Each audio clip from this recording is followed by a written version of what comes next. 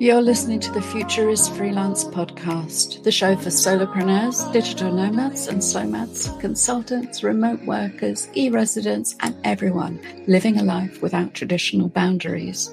We're here for people who defy categorization, people who make a life and a living on their own terms. Every Freelance Friday, we bring you expert tips, inspired insights, and stories from the frontiers of freelancing to help you achieve success with your borderless business, whatever success means to you as you live your life on your own terms. We know that our audience consists of a huge variety of freelancers, many in Europe, others further afield, who are doing all sorts of different activities to make their living. We try to make sure our content addresses all of those needs. And today, we're going to unpack one subject which I think is really important to all of us, whatever we're doing to keep the lights on, and that's finding that balance of clients. Who do we do the work for?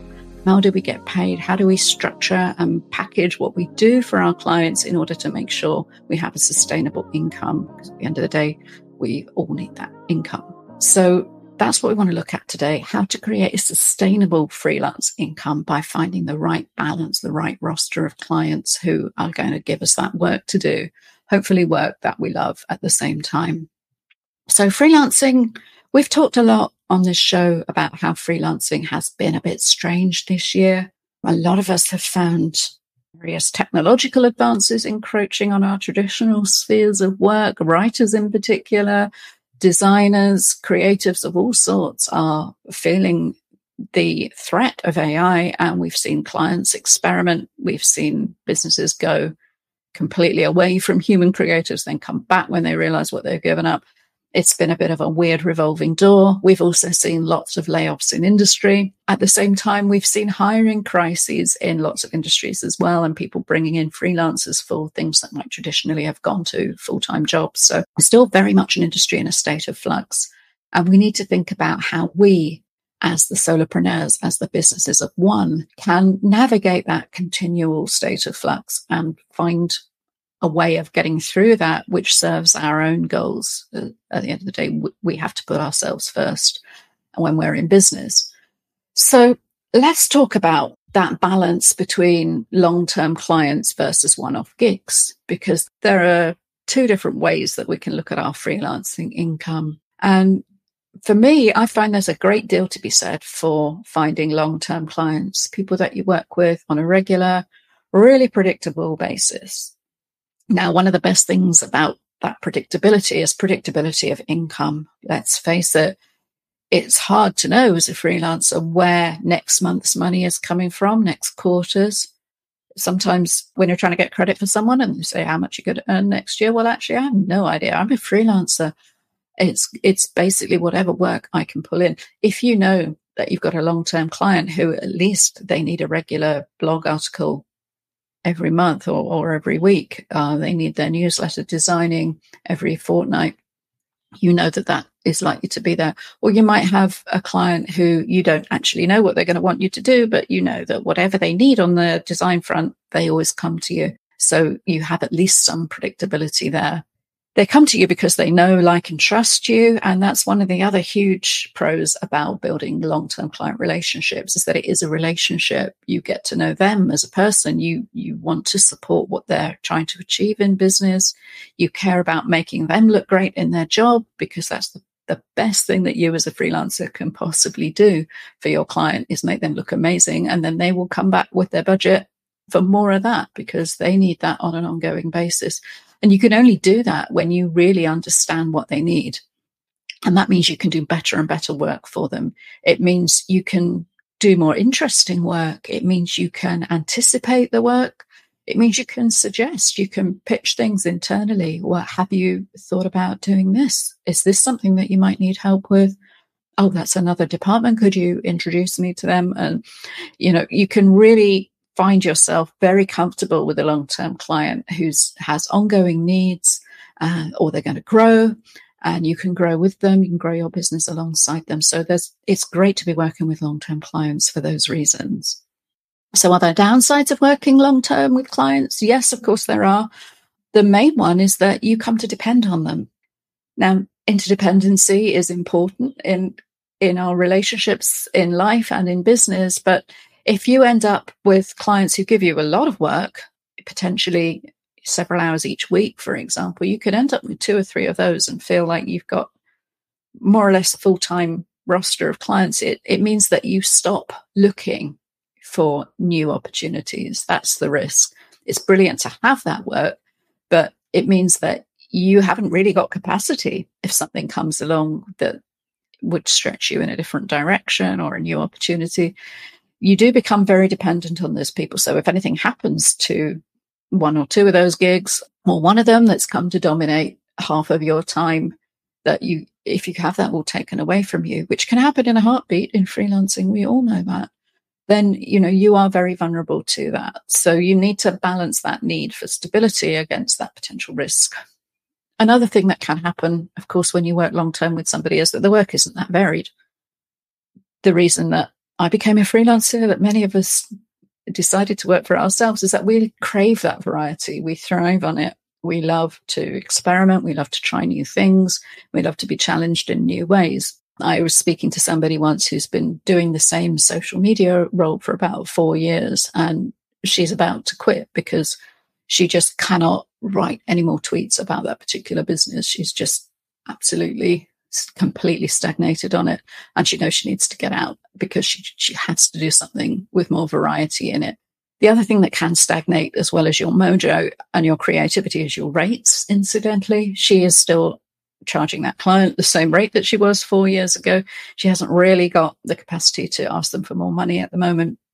And the only way she can raise that rate is to pitch somebody else, and she will, and she'll get it, because rates have changed in 4 years, and she knows that her skills have developed as well. She's worth a lot more. So when you work long-term for somebody, there is a risk that you can stagnate in lots of different ways, and you can take your eye off the ball of what's going on in your market. If you find that you've got what amounts to a part-time job with one client, you might not be aware of what their competitors are doing, what the threats are in their industry, what the opportunities are. And it can stop you having that business mindset of, okay, keeping an eye on what's out there on the horizon that could work for or against you. So should you go after gigs then? Should you work more sporadically, one project at a time? Well, yes and no. Of course, that has pros and cons too. Now, I love doing one-off projects for lots of reasons. They give me diversity and different skill development. They help me improve my portfolio. It means that I get the chance to write about new things, to learn about new things, to meet new people. All of that is fun, and it's inspiring. It's energizing. It makes you think about things in new ways that you can bring back to that regular client and think, I've seen this synergy here, or I had this new idea, something that came out of something that came from a one-off gig. And I think that's the way that your long-term value improves for your regular clients. So I find that variety is something I never want to give up. You can sometimes ask for higher rates for short-term projects, particularly if they are true one-offs that have lasting value for that client. I love writing white papers for tech startups, for example, and they might just need that sort of once or twice in their product development cycle, and then that's it for years. They're then working with that one product that doesn't really change, and they're just basically adding users off the back of that. Or it could be something that they need once a year. So, I'd actually put that in the regular client bucket, but it does mean that for that one-off short-term work, you can charge a lot more highly. Or I have another product where I develop key messaging strategies for clients. Now, that's something that they should review every few years, but generally in the startup cycle, it's done as a bit of a one-off. I can charge a lot for that because it's a really crucial strategic product that they will use internally for a long time. And they will also use it to hire, frankly, cheaper freelancers to create a lot of their messaging using that strategy, which I've developed for them. That's absolutely fine. It means that we can each niche into our individual roles. And that creates opportunities for freelancers to work in different ways and to move through that cycle. I know the value I bring, and I'm very happy to do that on a one-off basis, though I have to block off time for that around regular work and around other commitments, because I know it will be a deep and intense piece of work that I will have to charge a lot of money for. So sporadic gigs are brilliant for that, and they also give you that flexibility. if you do have some long-term client work going on, but then you have an opportunity to travel to an event, or you want to take some downtime, or you need to deal with some personal stuff, you can simply back off from pitching the one-off stuff for a little while, especially if you had a glut of it the month before, and while the feast was on, you can put some money in the bank. You can afford to give yourself that space to deal with whatever you have to deal with future. That's why one-off gigs are great. One-off gigs are also problematic. And if you become overly reliant on them, the biggest problem, no surprise at all, is income unpredictability. When you really don't know where your next paycheck is coming from, it's really difficult, and it affects your ability to pitch. It affects your ability to live and to sleep. You know, if you're a breadwinner, you really need to have some predictable income, because otherwise that stress that creates can permeate everything. It can affect your credibility in the marketplace if it seeps into your communications, to your manner that you are desperate for income. It's very hard to not let that show. So if you're completely reliant on one-off gigs, spontaneous, sporadic income, then that can create an unpredictability that makes you deeply uncomfortable. And it's very hard. Personally, I find it very hard not to let that show. And so I'm determined never to let my business get back into that situation again. There's also a sense that you'll do anything, or you'll take stuff that's really outside of your zone of excellence. So you charge a bit less for it, or it takes you a lot longer than you thought, or you accept a rate that you're really not happy with simply because of that income need. So that's why it's important not to be too reliant on these one-off gigs. You also have to spend a lot of time you do not get paid for, on that hunting and gathering when you should be cooking and eating. You know, I would say to every freelancer, you always need to spend some time on that, building your reputation, working your inbound media, making sure that you're constantly out there, at least just keeping an eye on, and probably pitching just to keep your pipeline full. But the balance can get seriously out of whack when you're doing that for every single gig. And it's quite hard to build in to your pricing what you need to in order to reflect that time spent having to market yourself for every single project. And so you might think you're making a great margin on a one-off gig because it is a one-off, but then you look at how many hours it took you to win it versus how many hours it took you to win that long-term client you've been working with for 3 years. Then actually the cost of that marketing time isn't nearly reflected in the rate that you're charging for that one-off gig. So it's really important to balance that and to understand what that can cost you, particularly as you don't develop those deep client relationships then when you just do one-off stuff. You know, sometimes you can do an amazing creative piece of work and you feel very invested in it in the moment because you're giving it your all and you're doing an amazing job. And at the end of it, you've no idea what the outcome is. You might you set up a Google alert to see how, did they get funded off that amazing pitch deck you wrote for them? But then you never hear from them again, and you really wonder whether they're still trading or what's going on, or has somebody been fired, or what's happened in that organization. And for me, the personal relationships that I build with long-term clients are so valuable. And that's a big downside of these one-off gigs, that sometimes you don't know what the outcome is of that very intense effort that you put in for them. I mean, that's freelancing. That's how it goes. As long as you get paid for it, what they do with that is up to them. But it's just a personal thing for me that I really like to know what the outcome was and what the added value was from my work. Again, I'm coming at this from my personal perspective of the balance that I like to find in my business. And sometimes it swings a little bit more one way, sometimes the other. But the point is that for you, it's going to be unique, and you need to find that way to balance for you between the flexibility in your work with the need for predictability. And you need to find ways to navigate that when you feel it getting out of whack. And maybe if you have a sense that something's unbalanced in your business, even though it's been a good month or whatever, it could be that what's become unbalanced is this pivot point between the stable, predictable income and client relationships on one side and the spontaneous, fun, nightmare deadline stuff on the other side. So that might be something that you need to pay ongoing attention to. Now, one thing that sometimes come up when we talk about these kind of long-term client relationships is the role of formal retainers and contracts. This is an interesting question. It's something I do get asked about. It's something I almost never do with clients. And I don't have any clients under a formal retainer at the moment. I haven't for the last year or so. And why is that? Well, let's look at what a retainer is, first of all. Generally, it is a contract for availability or deliverables over a certain longer period of time. So a retainer agreement might be written with a freelancer over, it would have to be a minimum of a quarter to be meaningful. It might be for up to a year. And it could be for X number of hours per week or per month. It could be for a certain number of deliverables, like a newsletter weekly, for example.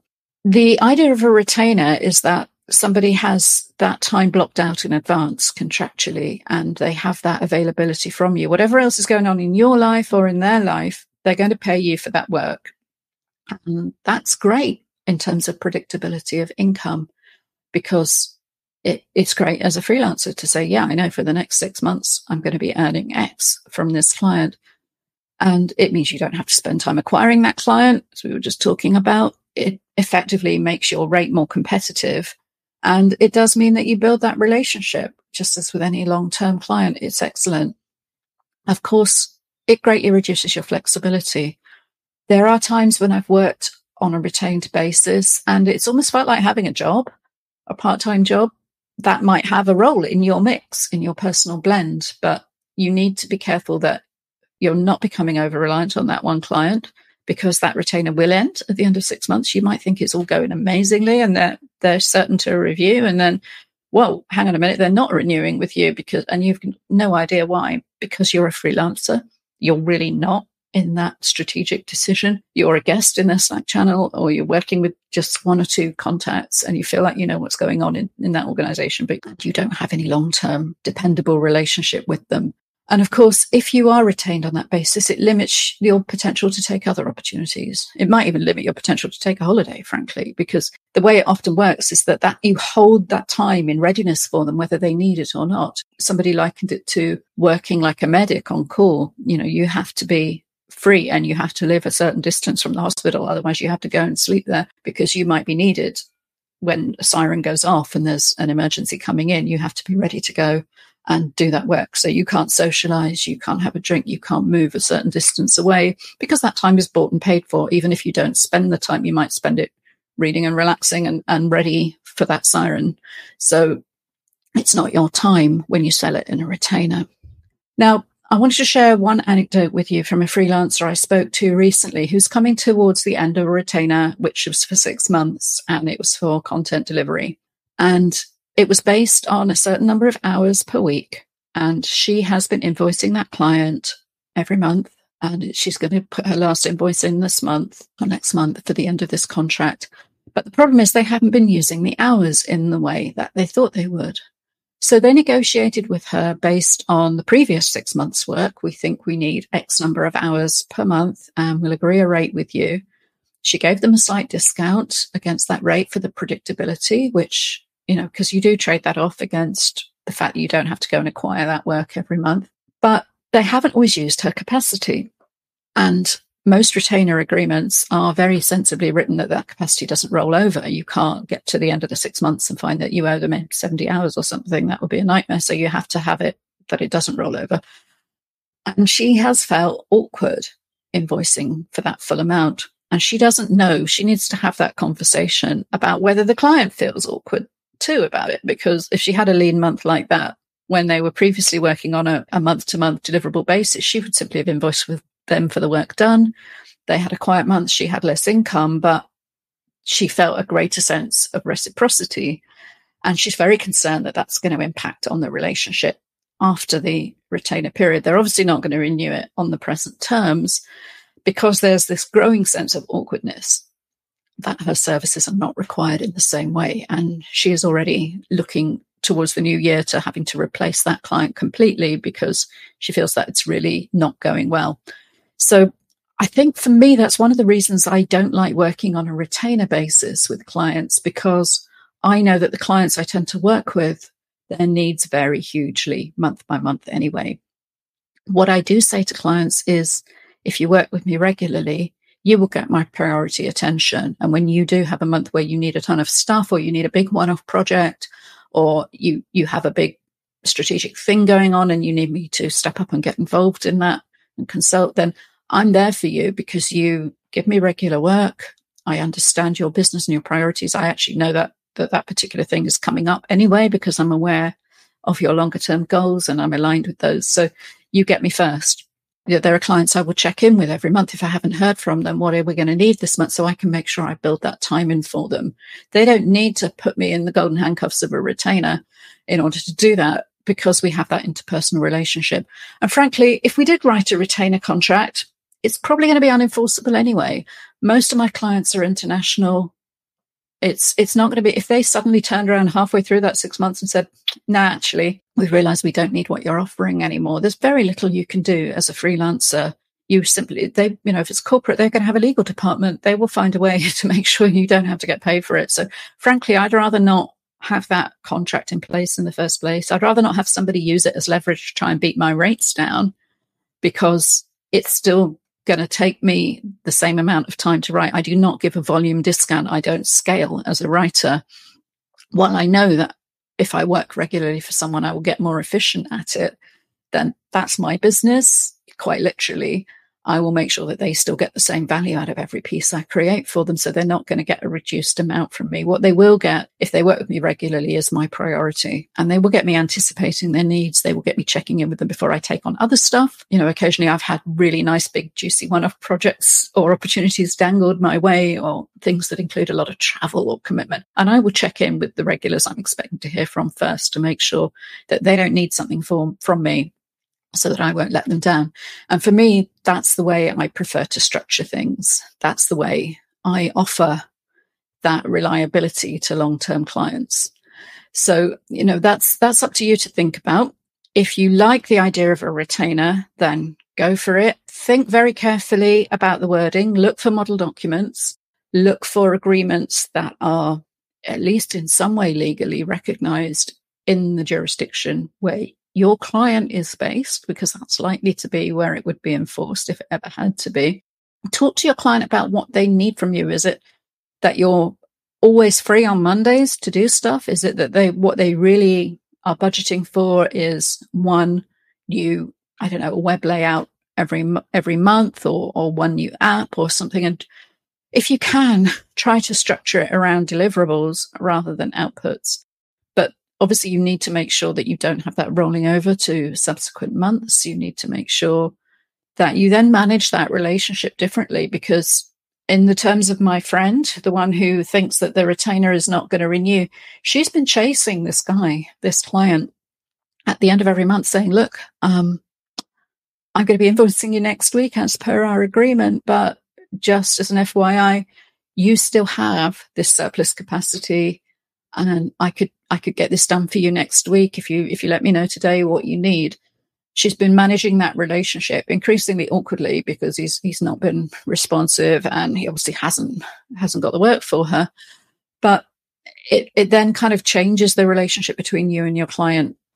And for me, that's one of the reasons that I don't like to work in that way. I'll be chasing my client anyway at the beginning of the month saying, what do you need from me? Making sure, if you're one of my regulars, that I have that time, that I can block it out for you, that I can still create all the content I want for The Future is Freelance, making sure I still have time to work on Remote Work Europe, which is my own startup, and making sure I have time to keep all of my regular clients happy. So retainers have a role, definitely, in structuring this, but they are one part of the blend. And that blend can work in lots of different ways. I'll give you another example. There's one publication I write for regularly, and on their behalf, I look after a number of client relationships, and their clients have a contract for X number of sponsored articles over a year. So then it's up to me to both to liaise with that client, but also to manage the time and make sure that they stay on their contract and we get all of those articles written over the year. But if I have like one-off stuff or travel or live things I want to do, I can build that around it, and I can tell those sponsored clients that I'm available on this date, but not on another day. For me, that's a great way of achieving that flexibility whilst also I have predictability that I know I'm looking after these contracts for them. All being well, they'll renew anyway. It's up to me to manage that relationship, but exactly what hours I work, even the number of pieces that I write each month for them is very much under my control. Obviously, it's under the client and their subject matter experts and everybody else's control. And the time that I spend administering that side of things and the herding of various cats has to be built into the value equation for me. But in terms of what that gives me, the predictability of income versus the flexibility of timing, that one makes the cut in terms of my business at the moment. And that's what it's all about, really. It's figuring out what you need personally in terms of how you do your best work, that level of unpredictability, that edge that keeps you thinking, that keeps you motivated, that keeps you hunting, that keeps you aware of what's going on in your industry, that keeps you wanting to pay attention to what's out there, because you don't feel complacent. You don't feel that it feels like you've got a job and everything's known to you. So that if you do lose one of those long-term clients, you also don't feel completely cut adrift either. You know that you have other stuff going on. You know, you have other leads in your pipeline. You know that I've been in the position with really great clients where if I've lost a big client, I've then immediately said to another client, look, can you help me? Do you know anybody? Because right now I need to replace this income. And rather than that being part of a sort of sustainable, predictable cycle of asking them for testimonials and recommendations, I've gone to them on an interpersonal level and said, look, please, can you? And they've come up with internal referrals or recommendations, or let's get on a call and brainstorm about it, because they're people who know me and know my work and know my needs and know what's going on in my personal life and vice versa. And I would do the same for them. So building those long-term relationships is vital for me, but also so is having that variety and that stimulation and that openness to new things, because I'm a futurist.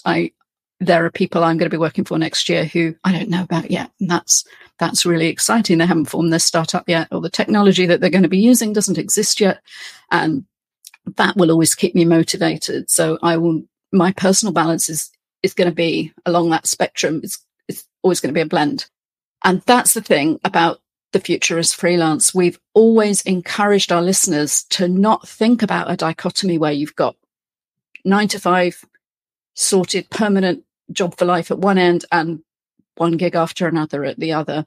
That's not what freelancing is about. It's about that entire spectrum. So you can start to shift along that spectrum anytime you like. Even if you're in the 9 to 5 paradigm right now, you could start to think more entrepreneurially. You could start to look at maybe a bit of consulting on the side, a little bit of a hustle, a change of direction. There are all sorts of things you can do to move along that spectrum that might reach the point where you end up going part-time at your current job. And that provides your stable, long-term client income, and that frees you up to do the spontaneous gig type stuff while you figure out what it is you've got to offer or what value you can bring to other clients. You can move further along it with moving into consulting, maybe moving into a non-exec role or consulting on a long-term basis, an interim position, a fractional board position, for example, that can give you that long-term stability whilst you build a freelance business. And then further along that, you have the retainers, then you have the long-term relationships underpinned by interpersonal connections, which is kind of where I'm at the moment. And all of that balanced out by the availability, the opportunism of those spontaneous one-off gigs, because they will always be a cornerstone of freelancing. And I would say anybody can have a portfolio career. And I strongly advise people to do that rather than have that 1 9 to 5, which could be taken away. Remember how many layoffs we've seen in technology in the last 18 months, for example. So if you are completely dependent on that one basket of eggs, then for me, that's too risky. I think if you really want to be employed, it's probably better to have a couple of different part-time contracts going on and to have your eye on the horizon anyway and keep your LinkedIn up to date, because you just don't know. So what you can do is find your personal comfort level really stress test things a bit, just in your own mind. Think, what if I lost this one? What if this happened? What if this big project doesn't get funded that I've done all this work for on their marketing? What if? It's really important to do this just as part of your own risk assessment for your business. And don't forget, you are a business. Even if part of your money comes from employment, even if part of your money comes from a retainer, they're not your business. All of those things can be taken away from you in a heartbeat. You don't ever want to make yourself dependent on other people in that way. So I really encourage you to do this kind of review from time to time. We're coming up towards the end of the year. It's been an interesting year, certainly in the freelancing space. And we'll be reflecting on that a little bit more in upcoming episodes and what 2024 might hold for the future of freelancing. But for now, I'd encourage you to maybe just audit where your income's come from over this year. How much of that is from long-term relationships? How much of it is from one-off gigs? How much of that time you feel that you spent, you haven't got timesheets probably to look at, but in your own mind and your own heart, which of those things came at you out of sheer opportunity that you couldn't see coming? Which things did you fight for and pitch for? And which things that did you simply open yourself up to the opportunity for by prep work that you had done without a specific aim in mind? Because all of these will feed that balance. All of these will inform where your next year's work is going to come from, where that income will come from. You will find your way to fill your freelancing business with the right blend for you of retainers, regulars, irregulars, brand new opportunities that you did not see coming, but you have that availability for and that capacity for and that agility to be able to say, yeah, okay, that sounds interesting. I'll figure out a way to fit that in because I do have that flexibility in my life, even if something else has to give. And that's why we love freelancing after all. However in demand you become, however many regulars want to retain you with their golden handcuffs, don't forget the craving for spontaneity and variety that may have driven you into working for yourself in the first place. And remember that you're in control. It's your future of freelancing. It's your business. It's your life at the end of the day. This is your lifestyle business. And whatever you do, even if you do decide to take on that extra thing for the short term because it really inspires you or because you really want to help out that wonderful client who's had your back all year, either of those is a good reason to burn the candle at both ends for a little bit. But remember, at the end of the day, that candle is actually you and your energy and your capacity. That's where I'll leave it. I think just permission to remember that, to put yourself first, to build the business that works for you in terms of your activities and who you do them for and on what basis. Thank you for listening to the Future is Freelance podcast. We appreciate your time and attention in a busy world and your busy freelance life. If you enjoyed this episode, please share it with a fellow freelancer and help us grow this movement of independent entrepreneurs. If you rate and review The Future is Freelance in whichever app you're listening to right now, it really helps spread the word. And that means we can reach more people who need to hear this message. Together, we can change the world and make sure the future is freelance. Don't forget, you can check out all our back episodes from other seasons and learn more over at futureisfreelance.xyz. We're so grateful, not only for our listeners, but for the contributions of our wonderful guests and for the production and marketing assistance of Coffee Like Media. This is Maya Middlemiss wishing you freelance freedom and happiness until our next show.